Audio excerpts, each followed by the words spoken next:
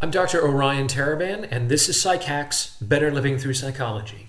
And the subject of today's short talk is The Universe Guarantees No Results. There is a line that speaks to me in the Bhagavad Gita, in which the god Krishna instructs the warrior Arjuna about reality. He says, "We have a right to our labor, but not to the fruits of our labor."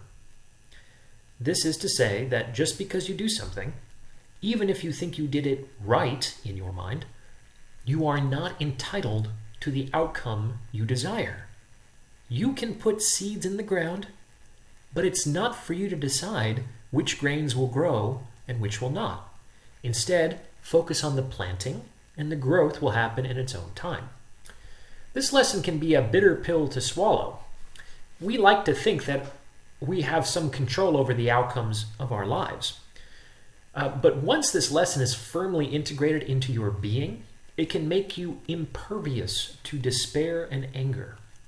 Generally, we get disappointed and upset when our efforts come to naught. In fact, the more we try, the more we're subject to getting disappointed and upset when our efforts come to naught. That said, we don't have this omniscient perspective, so it may be true that we haven't obtained the desired result yet, or on our predetermined arbitrary timeline. But it's also true that many planted seeds will not grow. This is life.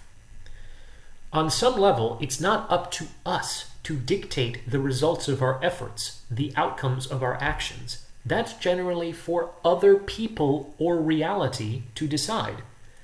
And this is because we can't reasonably assume that an action will be judged by the same standards and values as we used in committing to that action to begin with.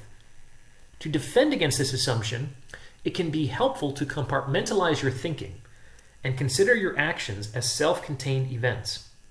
In this way, you can increasingly commit to actions for their own sake, over and above the outcome you hope to obtain as a result of those actions. If you don't do this, then you run the risk of becoming increasingly bitter and resentful. And this is because you will have committed to actions that you didn't actually want to do over a long period of time because you hoped your decision to do so would be redeemed by the achievement of some future reward. But what if that reward isn't all it's cracked up to be? What if there's no reward at all? In such a case, what are you left with? To avoid this, devote yourself to your process and relinquish your attachment to any imagined outcome. The more you do this, the happier you will be. That's what I have to say. If you'd like to suggest a topic for a future episode, or you'd like to schedule a consultation, you can reach me at psychackspodcast@gmail.com. Talk to you soon.